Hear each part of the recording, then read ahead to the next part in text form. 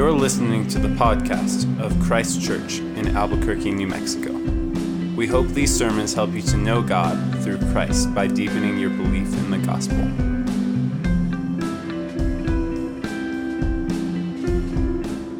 The reading this evening is from Ecclesiastes chapter 5, verses 8 through 20. If you see in a province the oppression of the poor and the violation of justice and righteousness, do not be amazed at the matter, for the high official is watched by a higher, and there are yet higher ones over them. But this is gain for a land in every way, a king committed to cultivated fields. He who loves money will not be satisfied with money, nor he who loves wealth with his income. This also is vanity. When goods increase, they increase who eat them, and what advantage has their owner but to see them with his eyes? Sweet is the sleep of a laborer, whether he eats little or much, but the full stomach of the rich will not let him sleep. There is a grievous evil that I have seen under the sun. Riches were kept by their owner to his hurt, and those riches were lost in a bad venture. And he is a father of a son, but he has nothing in his hand. As he came from his mother's womb, he shall go again naked as he came, and shall take nothing for his toil that he may carry away in his hand. This also is a grievous evil. Just as he came, so shall he go, and what gain is there to him who toils for the wind? Moreover, all his days he eats in darkness, in much vexation and sickness and anger. Behold, what I have seen to be good and fitting is to eat and drink and find enjoyment in all the toil in which one toils under the sun, the few days of his life that God has given him, for this is his lot.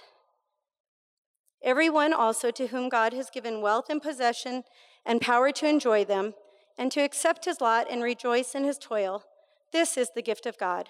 For he will not much remember the days of his life, because God keeps him occupied with joy in his heart. This is the word of the Lord. Thanks be to God. Our Father, we are thankful that you have given us your word. This is perhaps a teaching and a word for us tonight that we would rather not deal with, but we are thankful that you have given it to us. So we pray now, Father, that you would mold us and make us into what you want us to be and how you want us to live and how you want our worship. We pray these things in Christ's name. Amen. You may be seated. Man, it's good to see you all. There are many, many of you that I don't know. So I'd love to find out your name after the service, perhaps get to know you. Tonight is a good evening to do that. After this service, we are going to take off right up Cole to Roosevelt Park and hang out for a bit and just have a picnic there at the park. So if you want to just grab some food on the way over, or if you've brought some already, just head on over there and we'll just hang out till the sun goes down. We'd love to get to know you. Well, a few years ago, Clint, one of our other pastors, I'm Nathan. Did I say that? I'm Nathan, one of our pastors here. And Clint, one of our other pastors, well, Clint told us that his kids had started a business, and their business was that for a mere $2 a month, they would pull all of their neighbors' trash cans out to the street and pull them back to the house after they had been empty. So my kids totally wanted to rip off this idea, and so they're going to. Clint said that he should be owed a franchise fee, and I said, I don't think you understand how franchises work.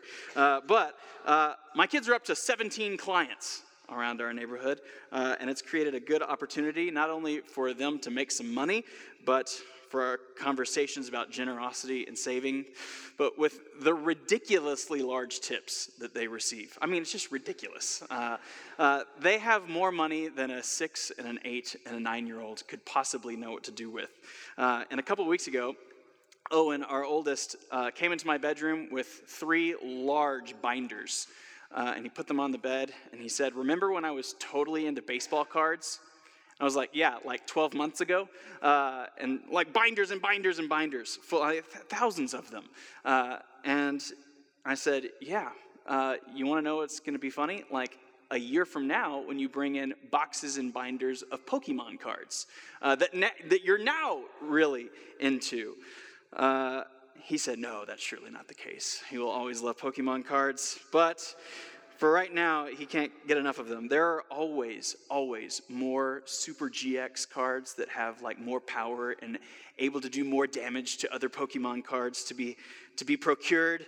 I don't really understand the words that just came out of my mouth, by the way, but the thing is, Owen doesn't feel this way about Pokemon cards because he's 9.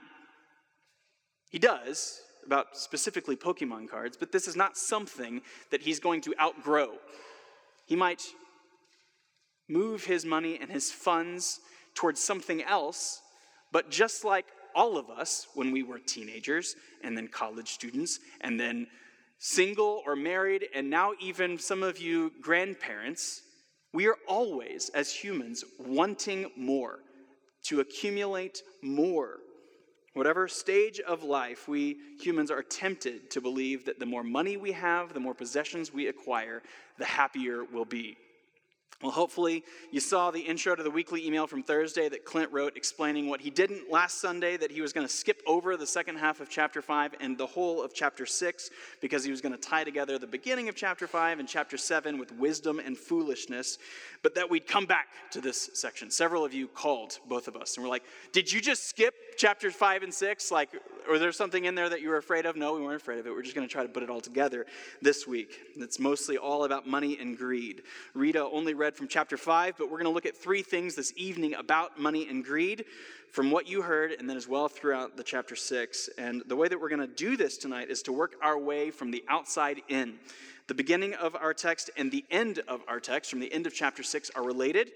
Then the next steps in are also related, leaving the middle paragraph as our highlighted conclusion. So we'll see this tonight as number 1, greed is sad. Number 2, greed is bad. And then wait for it, contentment can be had. That's the dumbest thing I've ever done in preaching. But anyway, greed is sad. Let's just read verses 8 and 9 of chapter 5 again. If you see in a province the oppression of the poor and the violation of justice and righteousness, do not be amazed at the matter, for the high official is watched by a higher, and there are yet higher ones over them. But this is gain for a land, in every way a king committed to cultivated fields. Now there's a lot here. I'm not going to try to make an apples-to-apples connection between governments and systems in the centuries even before Christ to governments and systems today in America in 2018. That said, I think some of the observations that the preacher makes would still be true if he were walking around and observing today. He just says, like, go outside and look around. Don't be surprised if you see the poor being exploited, their abuse, they're being surrounded by injustice. Don't be surprised by that. In the preacher's context, he might be looking at day workers who are working the fields, and then he looks at those who are in charge of them. Don't be surprised, he says, by the sin of the overseer, because that guy has a field owner that is above him who wants the exploitation so that he can make more money from his crops. And the buyer of the crops certainly doesn't care about the exploitation because it costs him less to buy the things from the fields.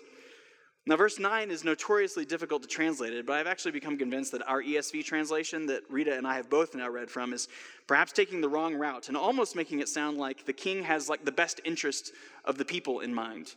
I think verse 9 should probably read something more like, in the end, the only gain and profit from all of the hard work in the fields is for the king, which comes from the soil from the workers' labor. He's the only one that gets any of the profit. Kings, government officials, they don't mind the exploitation because together everyone is making more money, is finding things to be cheaper. Everyone except for the field workers. And the same can be true today. If corporations, if governments are both made up of sinful individuals, why wouldn't we expect those in power to often make sinful decisions fueled by sinful motivations? It should absolutely not surprise us that these kinds of workers, hard workers, yet are being exploited by those who wield the power to use their work for their own personal profit. This is not a surprising thing. Now, the preacher is not telling us to now, you American in 2018, now you go out and vote for every progressive socialist candidate out there to make sure that we give power back to the people or something. The people can just as easily become another source or system of power and exploitation. His observations about this kind of exploitation are just exactly that, though. They're observations. We already know from chapter 4 that he thinks that oppression, that injustice is a great evil, but that they, even like the good things on earth, are ultimately here and gone too.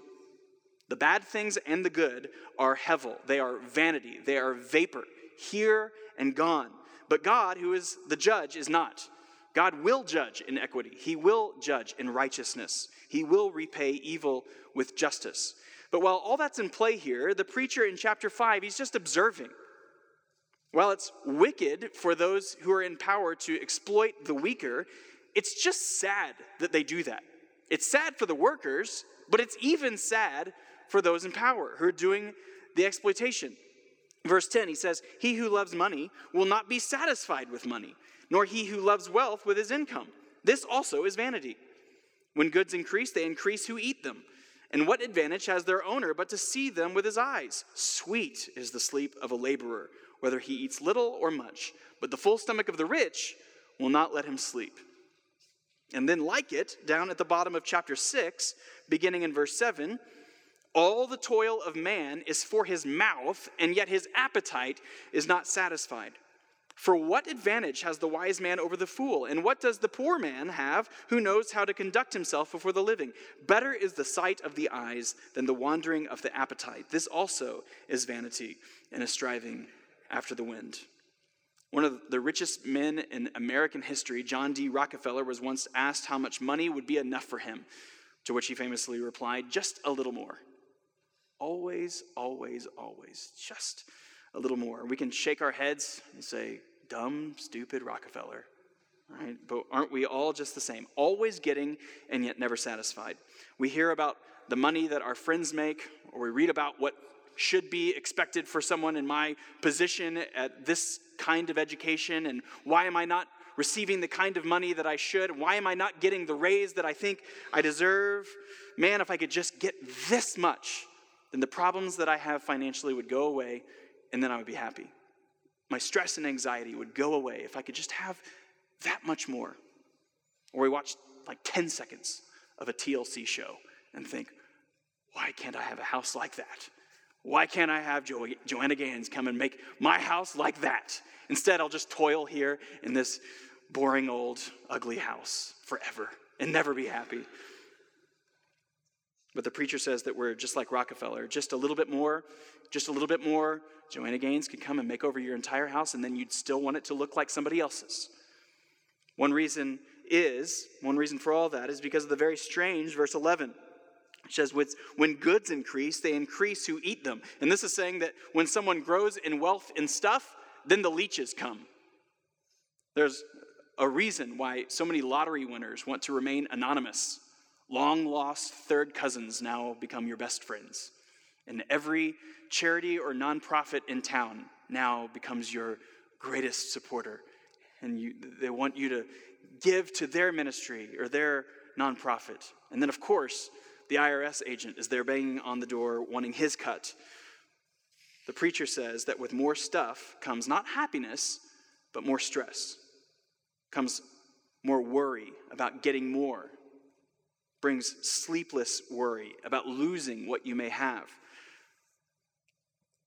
Just like that famous East Coast philosopher, the notorious B.I.G. once said, "Mo money, mo problems," right? The more we get, the more problems it brings.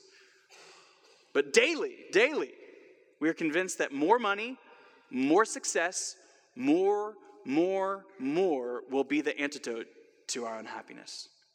If you want to watch one of the saddest things on the internet, go Google Tom Brady 60 Minutes. And what you will find is an interview of Tom Brady from 2005. He had just won his 3rd Super Bowl. And he says this. He says, "A lot of times I think I get very frustrated and introverted. And there's times where I'm not the person that I want to be. Why do I have 3 Super Bowl rings and still think that there's something greater out there for me? I mean, maybe a lot of people would say, hey man, this is what it is. I reached my goal, my dream, my life. Me, I think it's got to be more than this. I mean, this can't be what it's all cracked up to be. I mean, I've done it. I'm 27. And what else is there for me?" And the interviewer says, "So what's the answer?" He says, "I wish I knew. I wish I knew."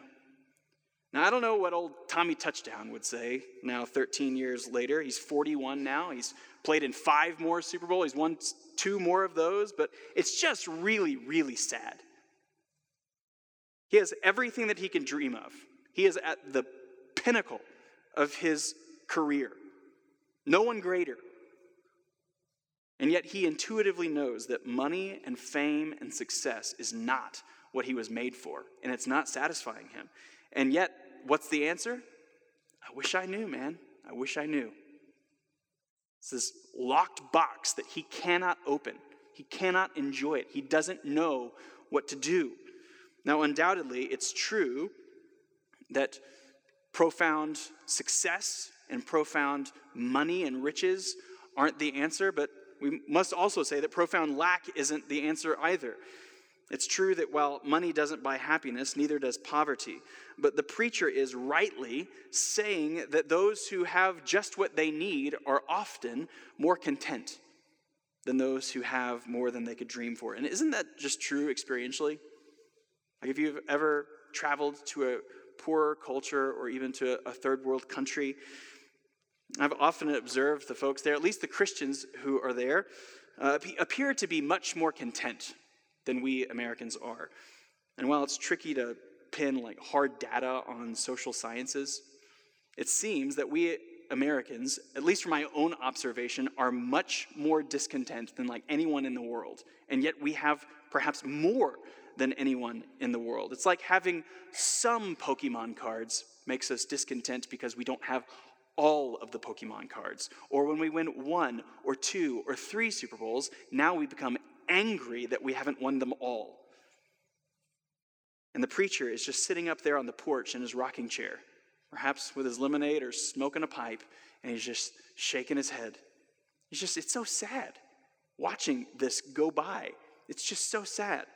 Especially when all of the money and all of the houses and the Pokemon cards and the Super Bowl rings and the promotions and the partnerships and the degrees and all of the things that we will seek to acquire are all but just vapor. A puff of air coming out of our mouth on a cool, crisp winter morning and gone. Which now gets us further into the middle here. Greed is not just sad, but greed is bad. That is, it's not only sad, but greed, the pursuit of wealth, can actually be harmful. We'll see the preacher say that it's not just vain vapor, but that over and over again, wealth can be a grievous evil. Look at verse 13, back in chapter 5. There's a grievous evil that I have seen under the sun. Riches were kept by their owner to his hurt, and those riches were lost in a bad venture. And he is a father of a son, but he has nothing in his hand. As he came from his mother's womb, he shall go again, naked as he came, and shall take nothing for his toil that he may carry away in his hand. This also is a grievous evil. Just as he came, so shall he go. And what gain is there to him who toils for the wind? You've heard it 100 times, and it's perhaps become trite at this point, but it's so true that you can't pull a U-Haul to heaven. You can't, no matter how much stuff we tirelessly pursue to accumulate and to accumulate and accumulate, you can't take it with you. You came into this world completely naked. This is the way that you came into the world with nothing. And while you may be buried in your fanciest dress or your snappiest suit, by then it might even smell like mothballs. Even that, your dress and your suit will decompose right alongside your skin. I saw a Bloomberg article last month about how funerals of the very rich are becoming more and more like these competitive opportunities to flaunt the wealth that they had acquired in their lives. $60,000 gold-plated coffins, Rolls-Royce hearses, all expense-paid destination weddings to exotic locales. Like one last chance to show the world the kind of wealth that they had acquired for themselves. And here's why this is bad. If you're a Christian, you can't take your stuff with you, but nor would you want to. And the new heavens and new earth are dumpy old flat screens, are really nice houses, perhaps even the newest and fanciest iPhone XS, which I just saw. Like I read about the iPhone XS all week, and then I said it out loud the other day, and it's just funny, the iPhone XS. But anyway, Seems excessive. Anyway, well, all of these things, all of these fancy, nice things will just seem like trivial, forgetful things. They were just vapor, here and gone, when we finally get what we were created for, when we finally and fully get God.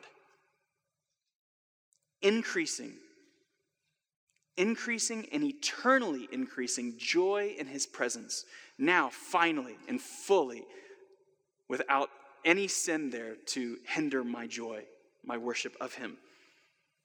And so the accumulation, the celebration of wealth is bad.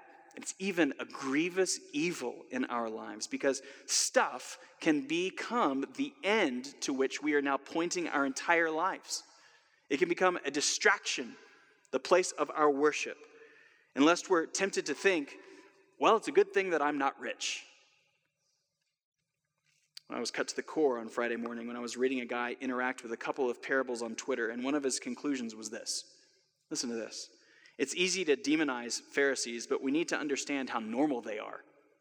When it says they loved money, there's no reason to think this refers to a particularly high level of greed, which might be like unusual in the West today. Pharisees are orthodox, family-based, and hardworking. Perhaps this sounds very similar to many of us.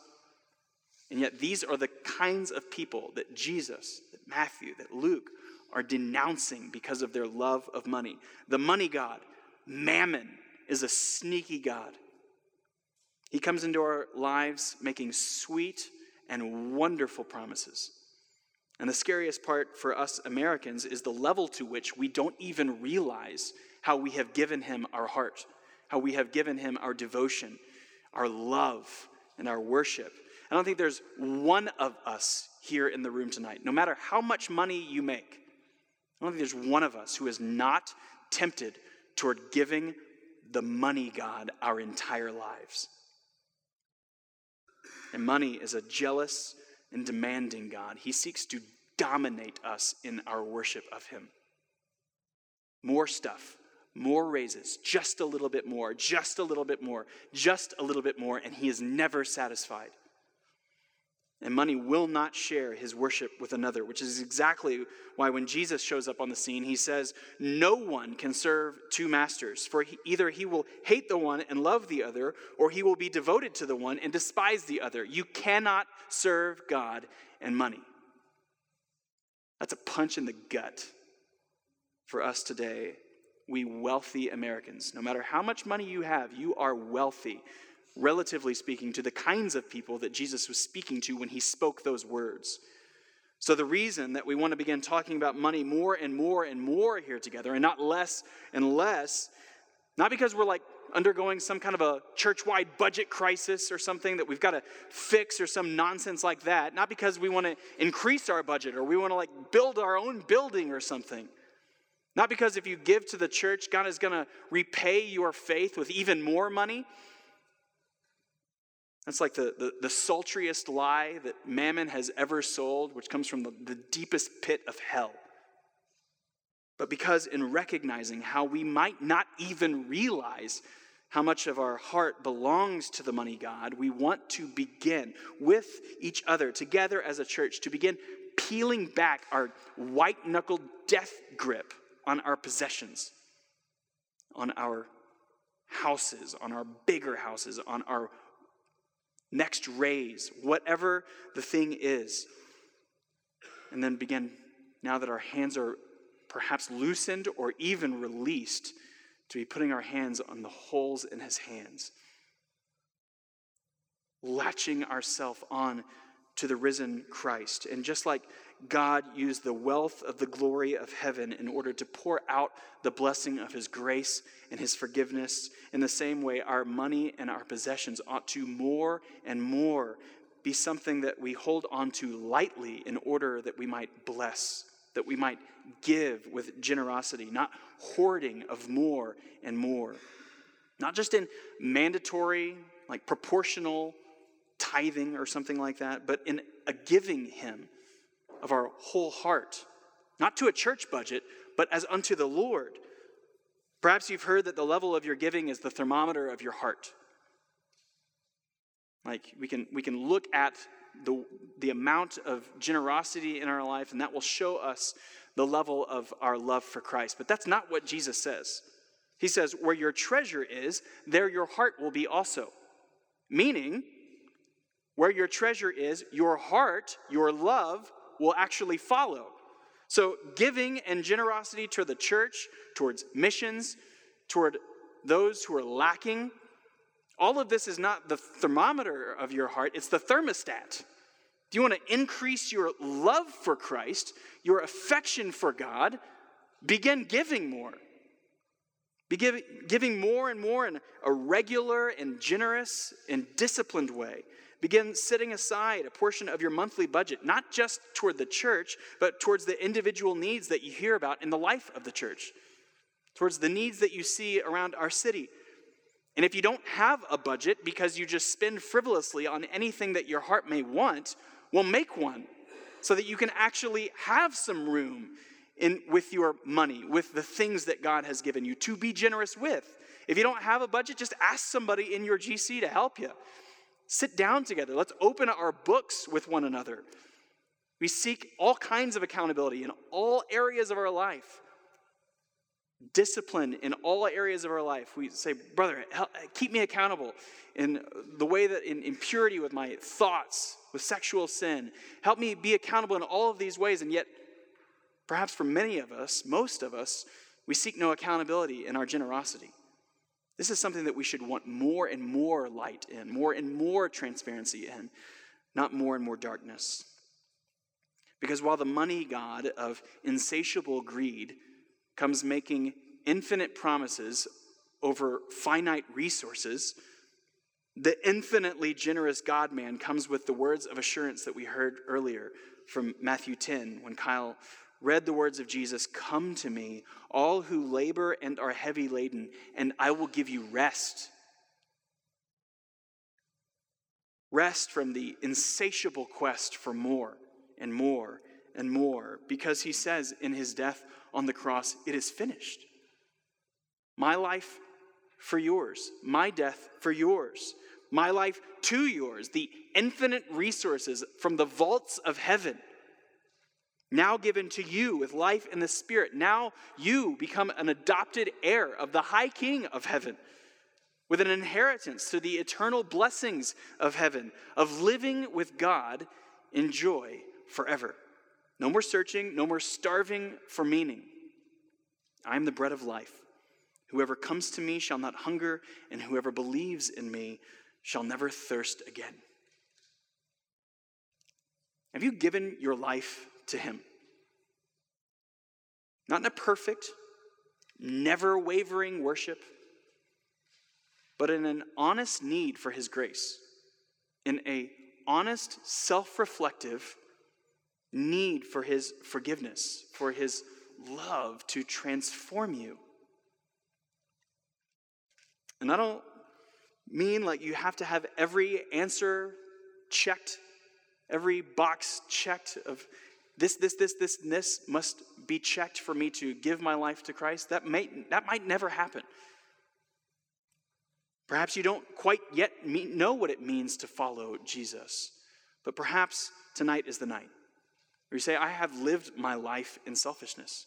I have lived my life in just the insatiable quest for more for me, self-promotion. And that life, that search for more, actually hasn't kept the promises that it's made. You might need to speak to Jesus, perhaps for the first time, and say, forgive me and help me. If this is something that you need to do, if the time of dancing around who Jesus is, perhaps that needs to be done, I would just love to talk to you after this service. Many people around you would love to talk to you, like during the Lord's Supper, after the Lord's Supper, at the park after this. We would love to talk to you about what turning your life to Christ would mean. But make no mistake, he demands our worship. Money is demanding our worship. And only one of them can have it. More and more over the course of our life, We hope as a community to see all of our worship now given to him. But perhaps for the first time, you need to make that first move. All right, the other reason that greed is bad is the first 6 verses in chapter 6. There's an evil that I have seen under the sun, and it lies heavy on mankind. A man to whom God gives wealth, possessions, and honor, so that he lacks nothing of all that he desires, yet God does not give him the power to enjoy them, but a stranger enjoys them. This is vanity. It is a grievous evil. If a man fathers 100 children and lives many years, so that the days of his life are many, but his soul is not satisfied with life's good things, and he also has no burial, I say that a stillborn child is better off than he.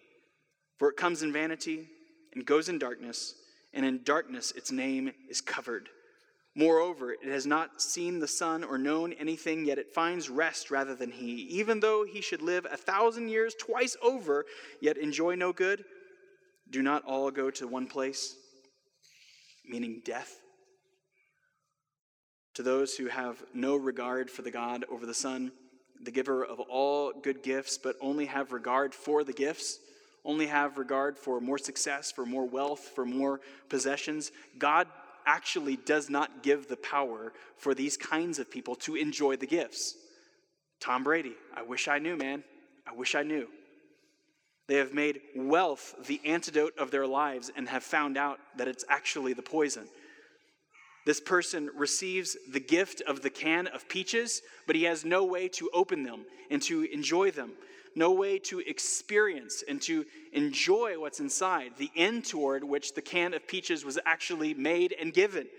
So their only options are to either use this gift for another use, to use this can of peaches like a doorstop, using the bigger house or the growing investment portfolio as the end to which will make me happy, or to just take the can of peaches and perhaps lick the label, lick the picture of the peaches and just pretend. I know money and more stuff won't make me happy, but doggone it, I'm going to try anyway. What's the payoff? This has seemed like a pretty pessimistic section here.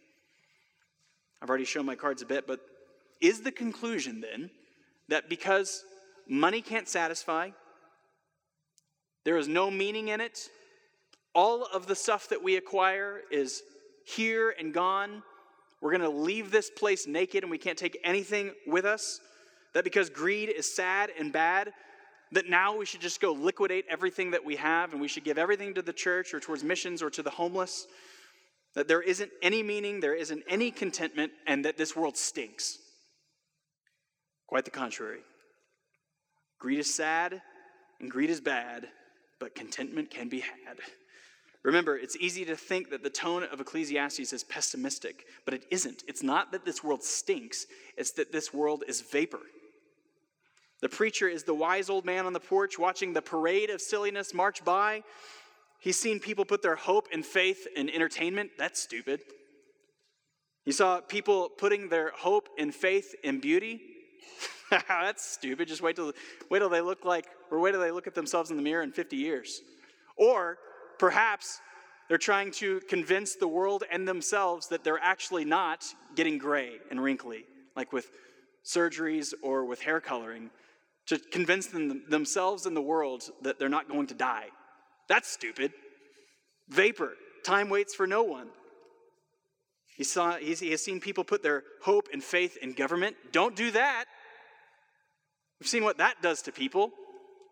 You've seen people put their hope and faith in material stuff, but the Solomon character has sent more stuff to the dump than we could ever dream of accumulating in our lifetime. But does the old wise preacher sit in his rocking chair and say, well, this has always been and it always will be meaningless? No. Verse 18.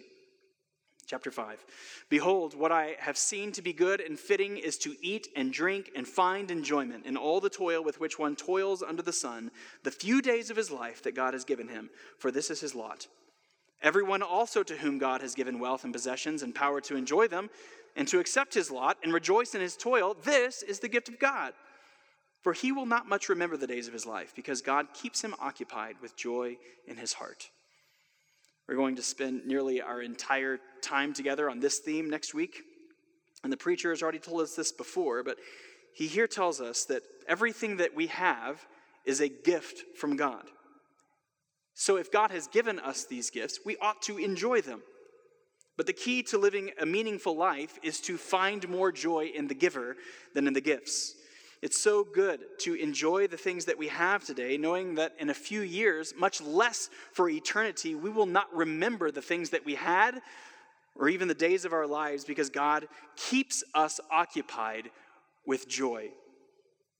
I'm reminded here of Paul as he's writing from prison in Philippians chapter 4, where he says, he's in a jail cell as he says this, and he says, not that I am speaking of being in need, for I have learned in whatever situation I am to be content. I know how to be brought low, and I know how to abound. In any and every circumstance, I have learned the secret of facing plenty and hunger, abundance and need. And here's the secret, that I can do all things through Christ who strengthens me.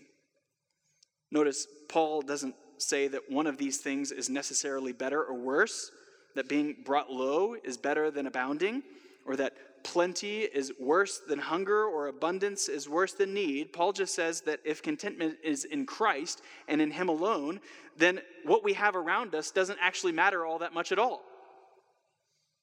Right? Like, he's not saying that I can go throw a football over the mountains through Christ who strengthens me, but I can be content in whatever situation God puts me in through Christ who strengthens me. Like, think about it. If you're a Christian, you are a former enemy of God. You wanted nothing to do with him. You hated him. Perhaps you wouldn't have explicitly said those words, but your life indicated it. You hated that there was someone bigger than you who would dare to put restrictions on your life. I'll do what I want. Thank you very much. Dead in your trespasses and sins. Happy and content in your death march to hell, away from God. All the way moving from just one station of discontentment to the next. Perhaps even recognizing God in his goodness, but like every good Westerner, thinking that you just perhaps one day earn your way into his favor. If there's something good out there, we want to deserve it, both in our paycheck and in God's favor. But somewhere along the way, Christian, God intervened. He interrupted into your life, whether that was by the words of a friend, by you just reading the Bible, by you coming to a church service. You understood your defiance. You understood your discontentment. You looked at your life of ongoing sin. You rightly recognized that you could never earn God's favor, and you began to agree with God about your sin. You began to see the life and death and resurrection of Jesus not just as some historical reality, but as the most incredible and joy-giving thing imaginable. Your greatest need met and fulfilled. Your guilt pardoned, your shame covered. Jesus' righteousness, yours. Your death, your judgment, his. Once an enemy, now a friend. Once an orphan, now adopted by God, the eternal creator God of the universe, now calling you, a former enemy, now son or daughter. So now, if we don't have the nicest house, or our really frustrating car just keeps breaking down, who cares? God has given us our greatest need. If we aren't the most popular, if we don't get into the best school, if we don't get the job that we wanted or the promotion that we wanted, or we don't have enough money to keep up with the Joneses at the rate that we would like to keep up with them, who cares? The Joneses aren't even content to begin with. Why would you want to be them? If we don't have enough to eat, if we're imprisoned, well, I can do all things through Christ who strengthens me. If I have terminal cancer, or I'm under threat of execution, for me to live is Christ and to die is gain. Who cares? And we're not told a lot about what eternity will be like, but I wouldn't be surprised at all if God has given us these gifts in this life to enjoy him with, if he will give us the same gifts into eternity to now fully enjoy him with. Good food, pets, like sports and competition, music. I think it's reasonable that we'll enjoy all of these for eternity. The gifts that God has given to us to enjoy him with finally now and fully removed from the distraction that we're constantly tempted with to worship them rather than him. We certainly won't just stand around and stare at a bright light for 1 trillion years. Eternity will be the most increasingly joyful place imaginable. Because, why? Because we will dwell with God. The source of the greatest amount of joy imaginable. And it begins now, Christian. It begins now. I'm so glad to be a part of a community with you all who will be honest with one another about our sin, who will be honest with one another about our money, who will be honest with one another about our temptation toward worshiping the gifts rather than the giver. And as God has created us with eternity in our hearts, that even Tom Brady knows that there must be something more. Must be something greater for him beyond the vapor under the sun.